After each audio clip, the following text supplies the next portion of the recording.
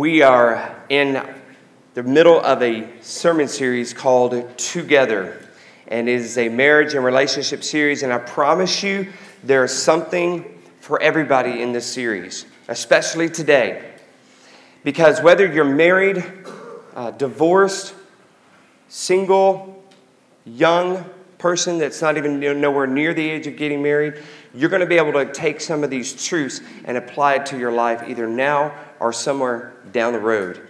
And so last week we talked about being broken together. You know, everybody comes into a relationship or marriage with some brokenness. We all do. It's there. And so sometimes we just want to kind of hide it and kind of put it under the rug or whatever. But God's saying, no, you don't understand. I want you to show and reveal your brokenness. Kind of like if brokenness were like just pieces of glass.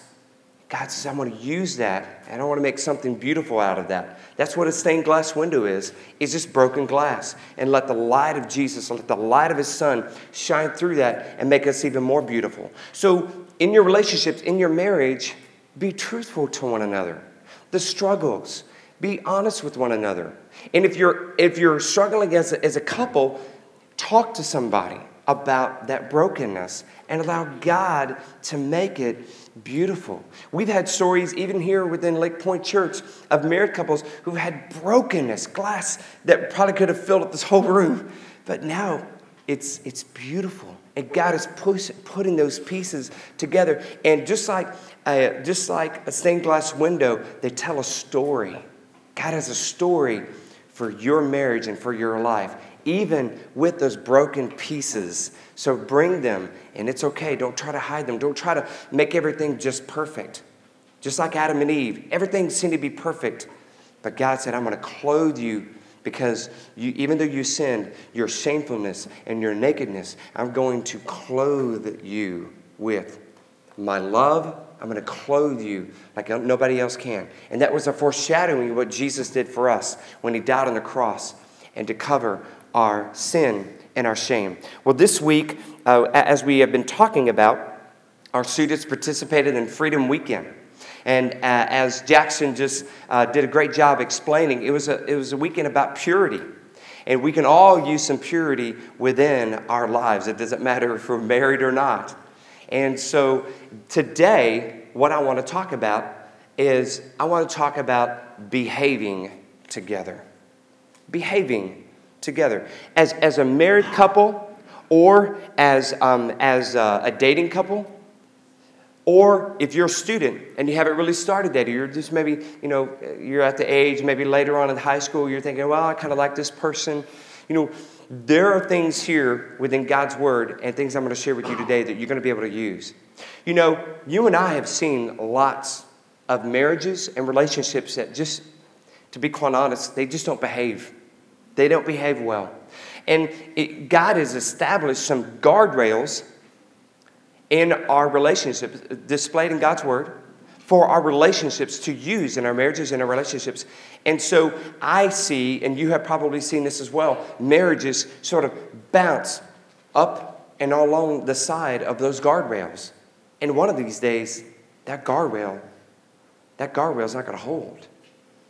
And so you and I have seen some of those couples. There might even be some couples here today. You're like, Frank, we are rubbing up against that guardrail. We're rubbing up right against it. And there's some things that we're doing in our relationship, in our marriage relationship, that's just not behaving. We're not following God's Word. There could be some young adults here who are dating someone. And you could be maybe doing some things that's misbehaving against God's Word, against God's plan for your life. And you are almost to the edge of that guardrail.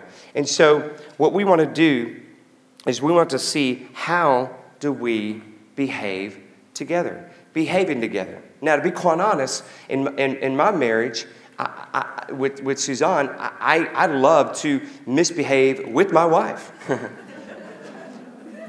Now, she's always getting me to behave, but and we can kind of laugh about that, but really the serious factor in our relationships is that we are all prone to go to the edge, to go towards the cliff, because we have a sinful nature in our life.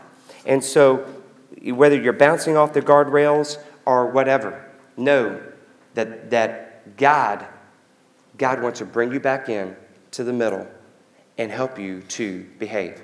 Now, before we get into that, let's talk a little bit about expectations. Expectations. You know, we come into relationships and in marriages with certain expectations, okay? Like, for instance, ladies, you have an expectation for your husband to raise the lid. Amen? Yeah. And husbands, you may have this expectation that your wife needs to be able to cook lots of different things. Amen? Some guys, you may have this expectation, hey, I expect you to kind of keep yourself, looking good, appealing, attractive. And ladies, you might be thinking, well, I have an expectation that you're not going to ignore me. I have an expectation that you're going to pay attention to me. I have an expectation that you're going to look me in the eyes when you want to have a conversation. I have an expectation that you're going to not respond to my text in 1 or 2 words, and I'm really guilty of that, and that's a bad amen. But we have certain expectations in our relationships. And so one thing we got to understand is we got to talk about what those expectations are. Many of you, if you've been married for a long time, you pretty much have a pretty good idea of that. But especially young marriages or people who are getting close to that marriage season in their life, you need to talk about those expectations. In fact, when I've been a part of some pre-marriage counseling, that's one of the big things we've talked about. What are expectations that you have going into this marriage? Kind of talking about an expectation. Something happened a few weeks ago, actually over Christmas break, that kind of ties into this. Not really about marriage, but it was an expectation. What happened is, it was over Christmas break, and our family decided we wanted to go see some Christmas lights. And so we wanted to drive down to Marietta to go see some awesome Christmas lights at a college down there. And so the boys and I were at the house with my truck, and Suzanne and Madison and Marion were at a ballet, the Nativity. And so they went to go see that production, and they were in downtown Cartersville. So they had another vehicle. And so we decided, hey, let's go ahead and go see those lights. So me and the boys piled in the truck, and we drove to downtown Cartersville. And we all hopped into the other bigger vehicle. And we, as one vehicle, everybody together as a family, we drove down to Marietta, had a great time looking at the lights, had a great meal down there, and just had a great family night. And then drove back home, and everything was good. And so the next day, I had a friend of mine from church here said, hey, I need to borrow your truck. I was like, yeah, absolutely. You can borrow my truck. And so we set that up. And I said, hey, you can come by and get my truck, and I'll make sure that I take the other vehicle, so you can come by and pick up my truck. And so I took the other vehicle and ran a few errands that morning, and then I came back, and Suzanne and I ran some errands, and the kids stayed at home by themselves. Madison and Landon were sort of looking after the kids. And so we were running some errands, doing some last-minute Christmas shopping, and I get a phone call from the gentleman who was going to borrow my truck. And he called me. He says, hey, Frank, where's your truck? I was like, what do you mean, where's my truck? It's at my house. I saw it this morning when I pulled out. And he goes, your truck's not there. I was like, what? My truck's not there. Are you kidding me? And so we called Madison. And we couldn't get a hold of Madison. No kids are answering their phones. So here we have this idea that someone has come to our house, stolen my truck, took our kids, and I don't know why they would take them all, took our kids and has left the country, And so you know how you role play some of those things. And so we're freaking out. So we call some other friends, hey, go to the house and just make sure things are all right. So we're nowhere near the house, and so we're on our way home. And I called my friend again. Are you sure you're at the right house? I said, yeah, I'm in your small group, dude. I know where you live. I was like, you didn't see a silver truck. I'm telling you, I did not see a silver truck. I was like, I saw it this morning. So anyway, the other friend came to the house and she called us and she says, the kids are fine.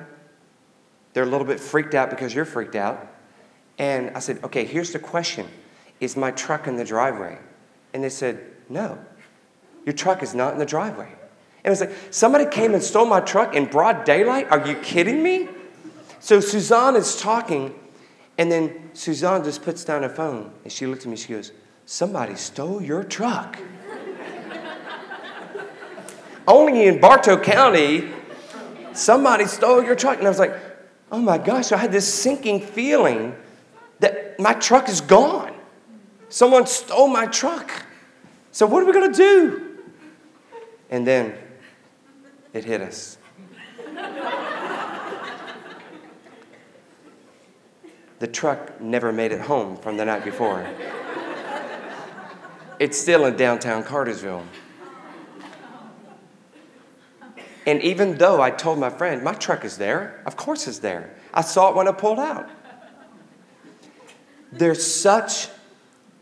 was such a huge expectation that I believed I saw my truck in the driveway.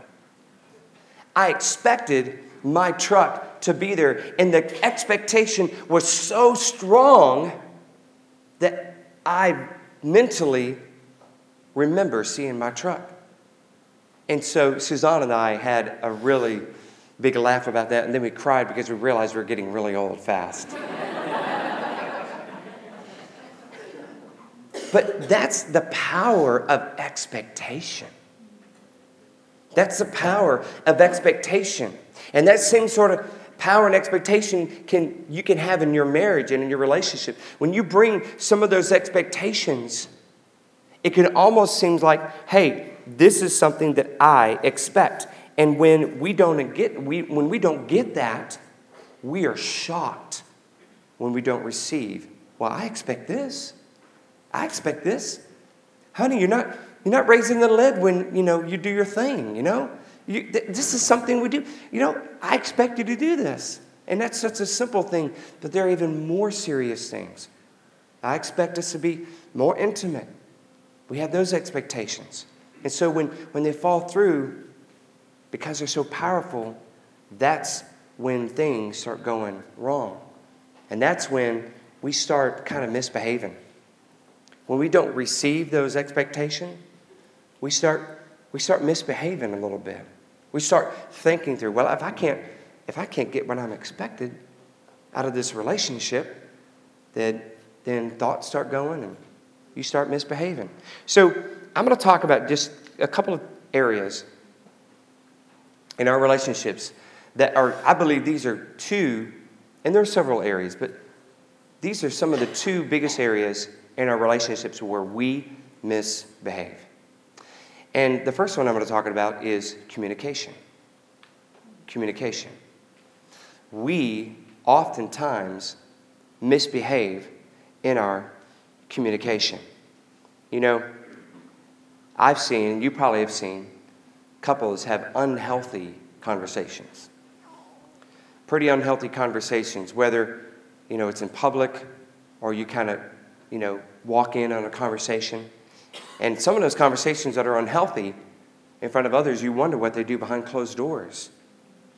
And so whether we're talking negatively about the other person or bringing up some past issues or a past person, maybe compare them with somebody, we bring some of that stuff into our conversations, into our communication, and it's not healthy. And what the problem is we are misbehaving in our conversations.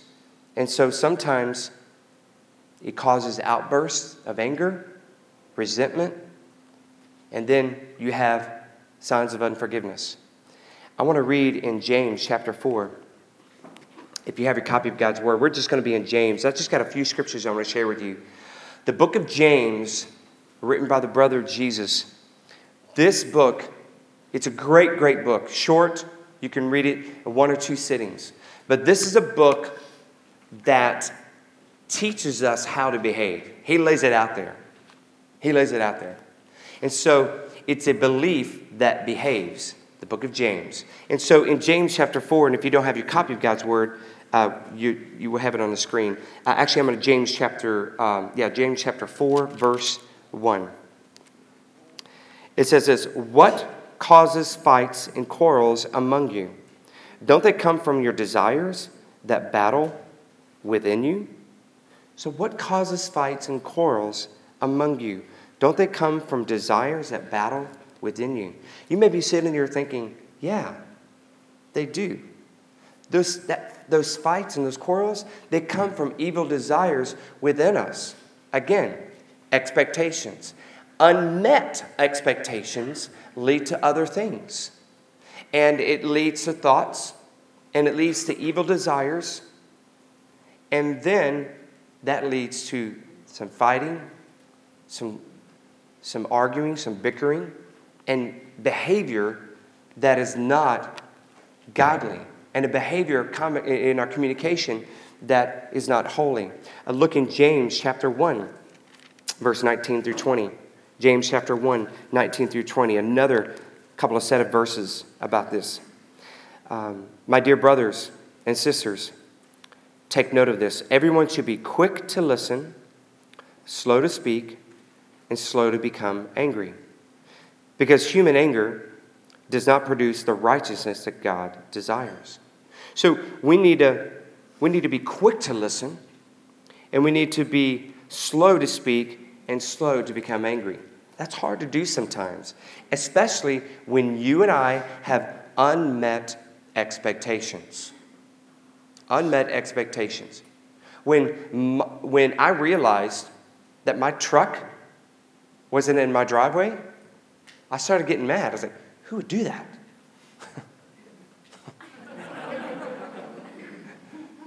But there was some emotions there because I had an expectation, my truck to be there.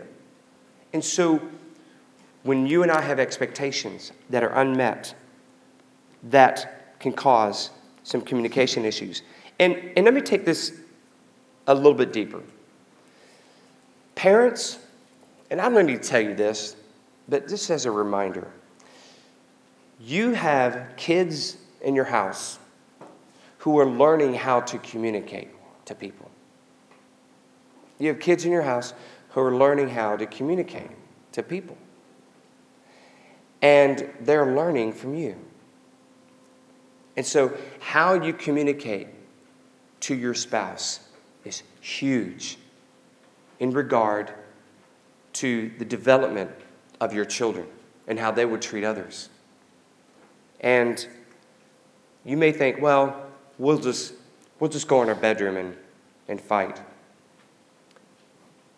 Be careful. There are little ears listening all around. Amen. I don't care if those little ears are 5 years old. I don't care if those little ears are 25 years old. They're listening and they can hear. And so you are training up a child. But are you training up that child in the way they should go in regard to their communication? So people, when we communicate, we got to behave. We got to behave in the way we talk. And if you're at a point where you're having arguing and fighting all the time, you need to go see a counselor. You need to go see a counselor about that. You need to talk about ways that you can communicate better. Second area that I want to talk about today, besides communication, is temptations. Temptations. How do we behave within our temptations? Now let me explain something to you. We all have temptations. Can I remind you something? Even the Son of God, Jesus, was tempted. So if Jesus was tempted, you better believe we're going to be tempted. But let me also share a truth. Just because you're tempted doesn't mean you're a bad person. Sometimes people relate, I'm being tempted. It must mean somebody must have something against me, or maybe God, has something against me. Now, I could tell you right now, probably the same temptations, similar temptations that you have, I have, even as a pastor. And so just because you have those temptations, that doesn't mean that you're a bad person. But what it does, it gives us an opportunity to behave. And it gives us an opportunity to behave together as a married couple and also individually. In James chapter 1, verse 14 through 15, it says this: "But each person is tempted when they are dragged away by their own evil desire and enticed.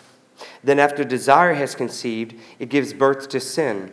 And sin, when it is full grown, gives birth to death." So what's interesting about that passage is that everybody is prone to temptation. And so what that means is you and I are not invincible. We're not invincible by temptation. You can't look at a temptation and say, you know what? I got this. I got this. You need to resist the devil, and he will flee from you. You need to resist that temptation. You need to walk the other way. And you don't even need to look at it or be around it. If you're around people who want to bring you into a conversation that is negative, well, you got to walk away from that conversation. Okay? Fake a trip to the bathroom. Do whatever you got to do. But you got to get away from that conversation. And there's all kinds of examples that I can share with you how temptation is crouching at your door. But each person is tempted when they are what? They're drawn away by their evil desires. They're drawn away by their evil desires. There are many people in this world who are at a place right now that they never thought that they would be. I've talked to many people, and they would look at me and say, Frank, I'm at a place right now that I never thought I would be.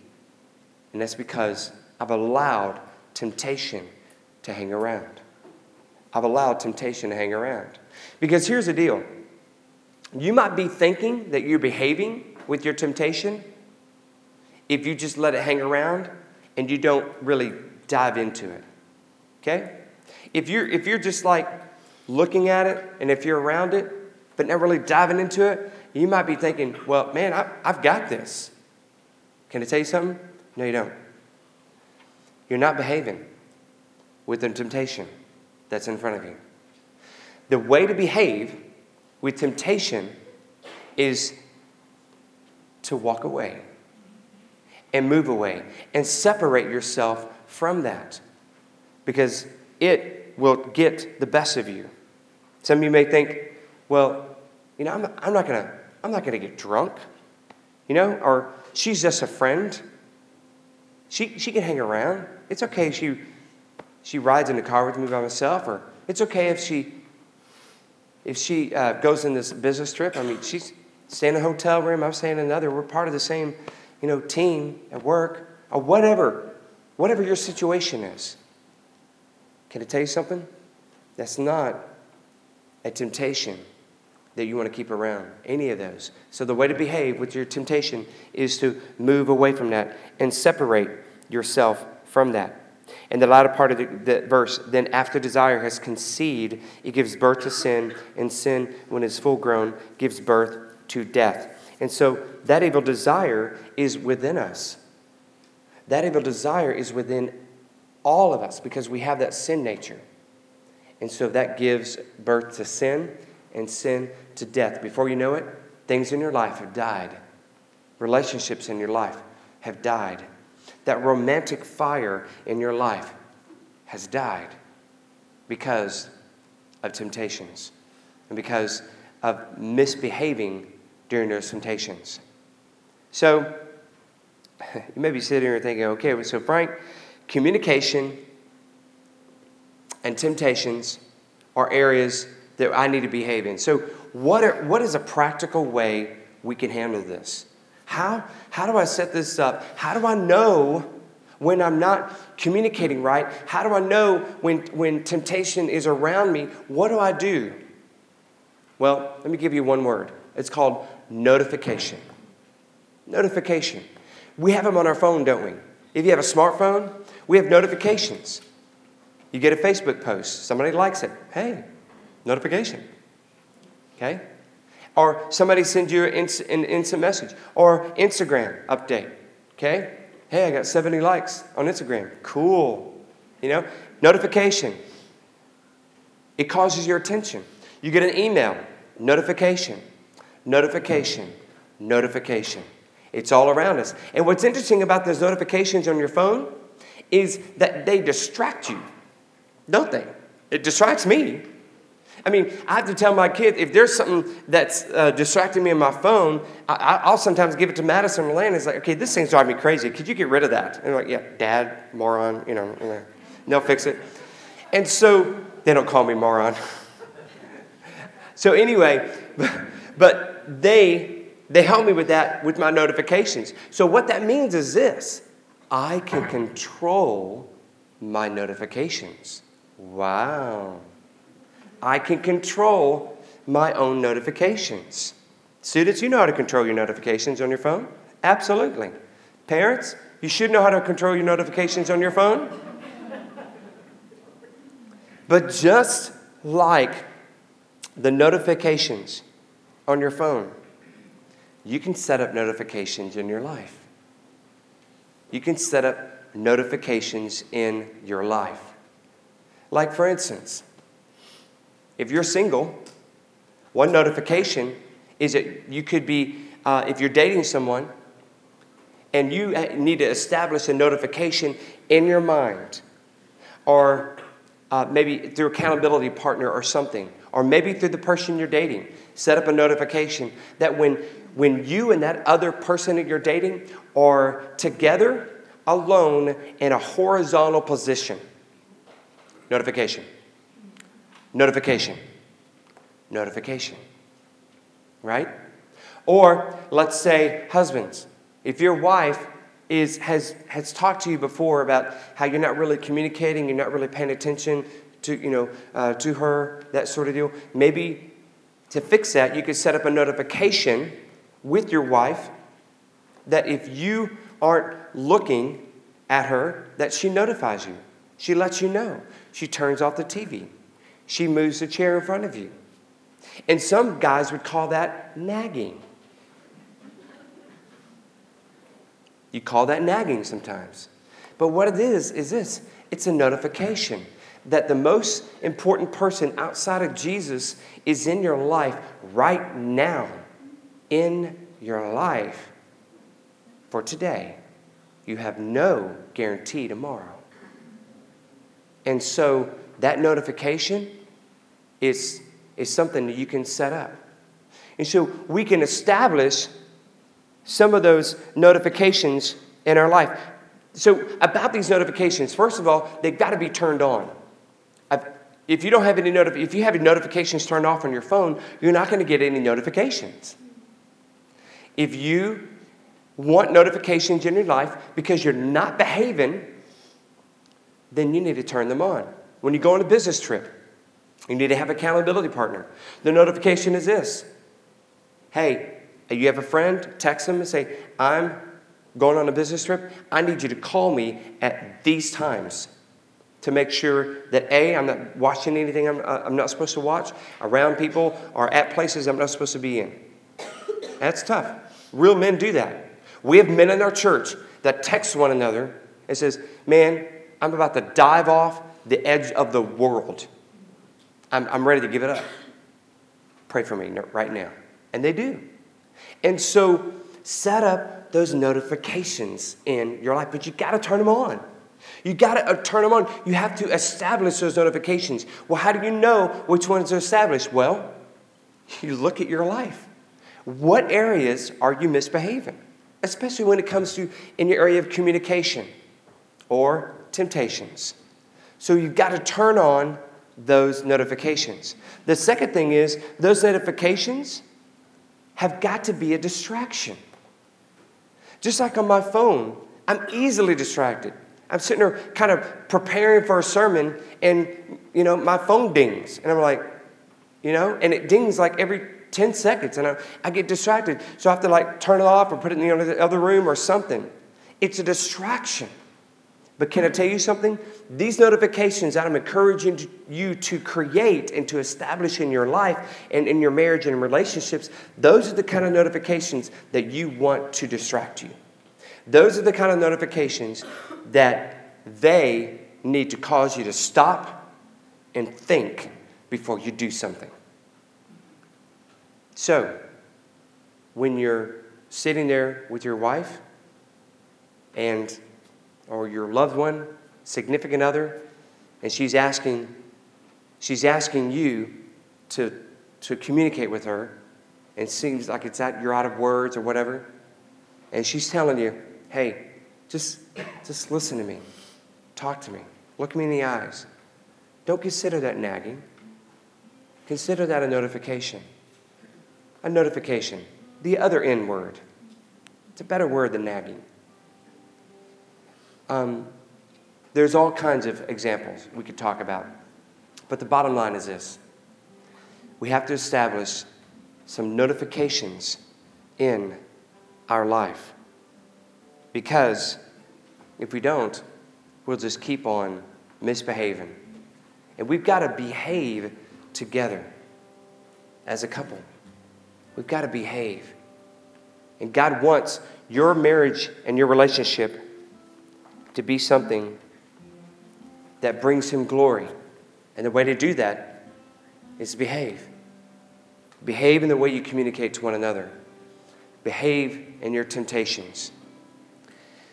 And some of you may be asking, well, Frank, when does that happen?